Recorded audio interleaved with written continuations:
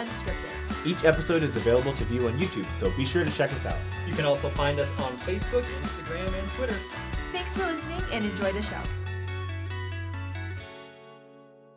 People are encouraged to be themselves and it's okay if you have scars and sins. It's like why we're part of this gospel is to heal and to become better. We're all encouraged to just love Christ and love each other, and that's basically the end all be all.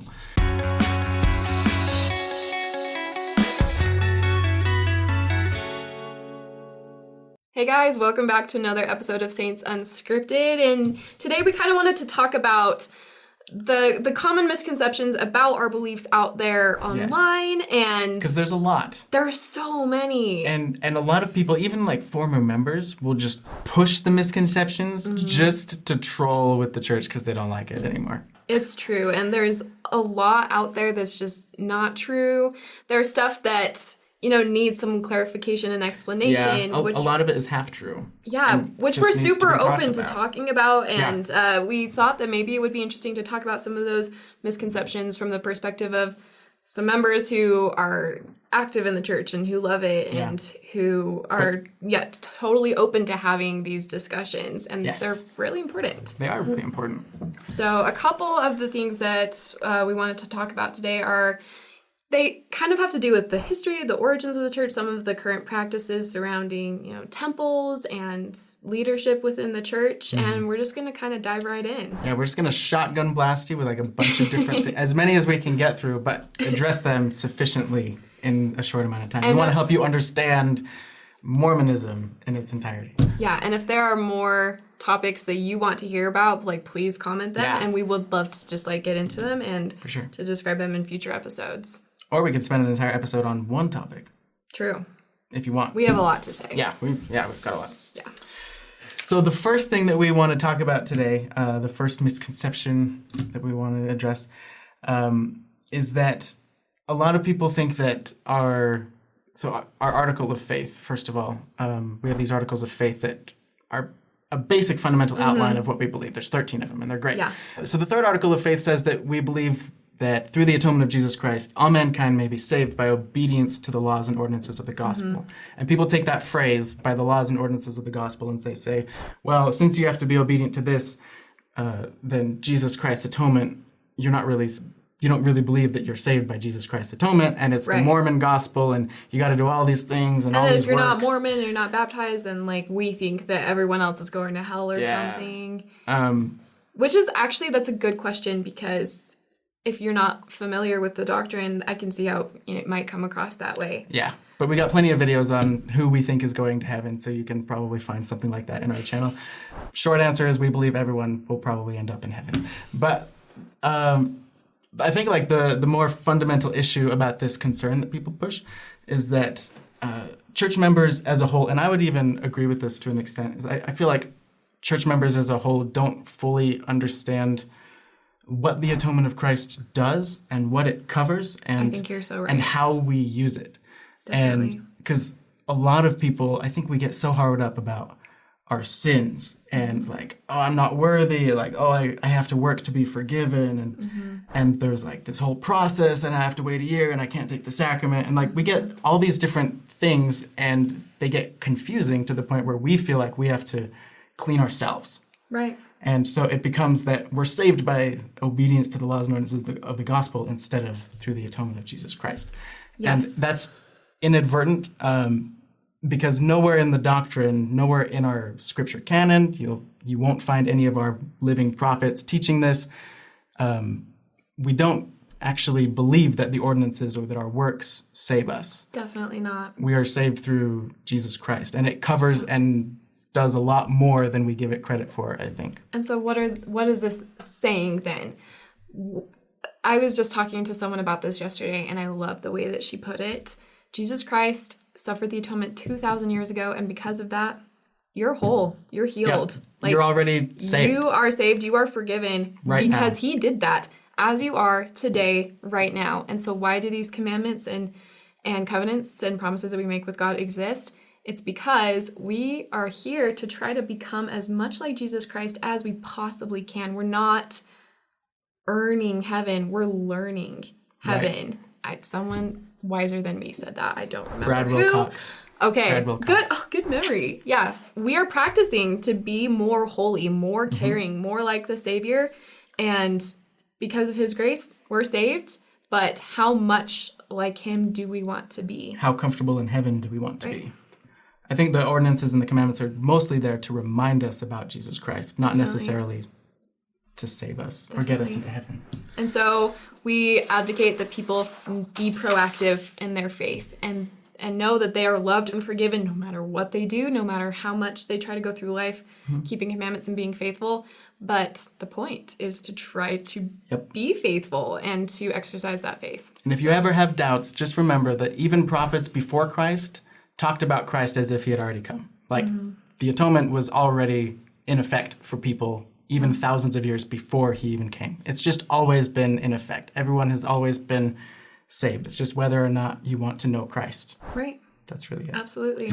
Another common misconception that people have is that one of those very important ordinances and covenants to us in our faith is temple ordinances, where you see those beautiful white buildings, and people are confused because not everyone can go inside. Right. You have to have a special recommend, and since it's not public, all these rumors and stories get out, and it's weird. And they're like, it's secret. What's going on there? A bunch of cult stuff. Here's the thing. That's actually kind of like sad and offensive to us because it's so special and important, because everything that we do in the temple, it's like a worship service where we just try to learn as much about Jesus Christ and how to be like him as we can. Yeah. And that's the whole purpose.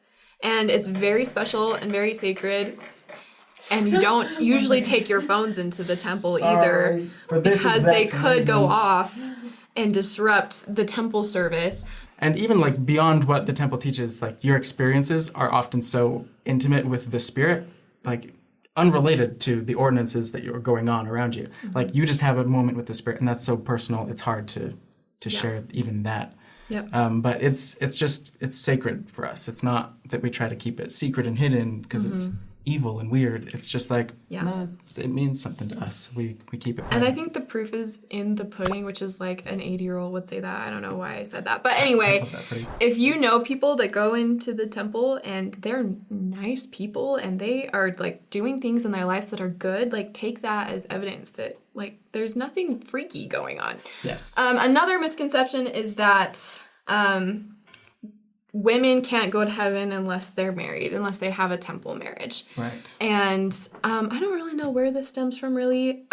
Speaking as a single girl, I've never once felt that I wasn't going to go to heaven if I didn't meet someone and get married. Never has that crossed my mind. And what's weird to me is that the same applies to men. Do you think? Yeah, because in order to obtain the highest degree of the celestial kingdom, you have to be engaged in the new and everlasting covenant of marriage. That's in our Doctrine and Covenants, right? Section 132 or 31 or something like that.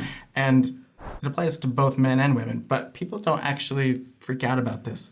No, because I've never. What I always go back to is, first of all, I'm about to graduate BYU without being married, and like scandal, but like that doesn't bother me because it doesn't worry me because I'm living my life as faithful as I can, and I know that I'm going to be blessed later, and whether that's in this life or the next, I know that no matter what, like Christ has my back. Yeah. They're not looking for reasons to like throw me out there like, oh shoot, like you graduated in 2021 from BYU and you weren't engaged, like sorry, nope. Yeah. Can't get in. Like that's insane. And I would just like to say, like, even if you went your whole life without getting sealed in the temple, there's also plenty of people do. There's also the millennium, which is 1,000 years of life after Christ comes, where you'll be immortal and you'll lots have of 1,000 dances to make that up. Young single adult. You'll have 1,000 years to work it out. And so if you don't get it worked out after those 1,000 years, we even have further unresolved doctrine about the celestial kingdom. There are multiple levels that we don't know anything about. I'm sure there's a place for that's for a deep dive. But the doctrine is that if you're faithful, you're going to be blessed, you're going to be fine. You're going to be able to be with Heavenly Father and Jesus Christ forever. Yeah. Like, so awesome. And I believe that with all my heart. All right. So consider that claim debunked. Yes. Cool. The last one that we have time for today is that for a lot of members of the church, particularly for women, there's this pressure, this social pressure to look great all the time and to be outwardly perfect all the time. And admittedly, this does kind of take place not in a intentional sort of way, but I think mostly in Utah. I think just because there's so many of us, it's like when you're on Facebook or Instagram, like that creates a social anxiety to be outwardly perfect as well. Like just when you're around other people who are living the way that you want to live, it creates that comparison that in your own head. Right. And the doctrine of our church, we really encourage that people try to be the best versions of themselves and be healthy and fit and active members of their communities, and they seek education, and like we want people to be empowered to like live their best life. And that can sometimes be misinterpreted as, oh, I need to look and act perfect all the time. And we do have like another episode about toxic perfectionism where it kind of goes into this more. That's true. But here's the truth of it. Members are not required or encouraged to dress fancier or to present themselves in a more polished way because they're members. That's not true. Although back in the 60s, there was the For Strength of Youth pamphlet, which I can see how that may have contributed. We did an episode on that. You can watch it. And so, like, admittedly, the church was working on its image at one time, and it probably contributed a lot to this particular claim. True. But it's no longer pushed. In modern days, we do encourage each other to dress clean and appropriately, but you don't have to be beautiful and dashing and amazing all the time. For myself, I get ready exactly 2 times a month when I come in to film these episodes, and that is literally it. So speaking from experience, and maybe it's just because I'm a senior, like just senioritis, just don't care anymore. But it's not a requirement, and in fact, people it does unfortunately exist. Yeah, but it's not intentional. People are encouraged to be themselves, and it's okay if you have scars and sins. It's like why we're part of this gospel is to heal and to become better. We're all encouraged to just love Christ and love each other, and that's basically the end all be all. So, anyways, that's all we have time for today. But there are tons more that we want to address. We may address more in another Shotgun Blast in a future episode. We may dedicate entire episodes to one claim at a time. Yeah, if you want a full episode on one of these topics, please let us know in the comments. Let us know in the comments, or if you've got a claim out there that you want us to address, put it in the comments for sure. But thanks for watching. Don't forget to like and subscribe and share and hit the bell and all those good things. And we'll see you later. Thanks, guys.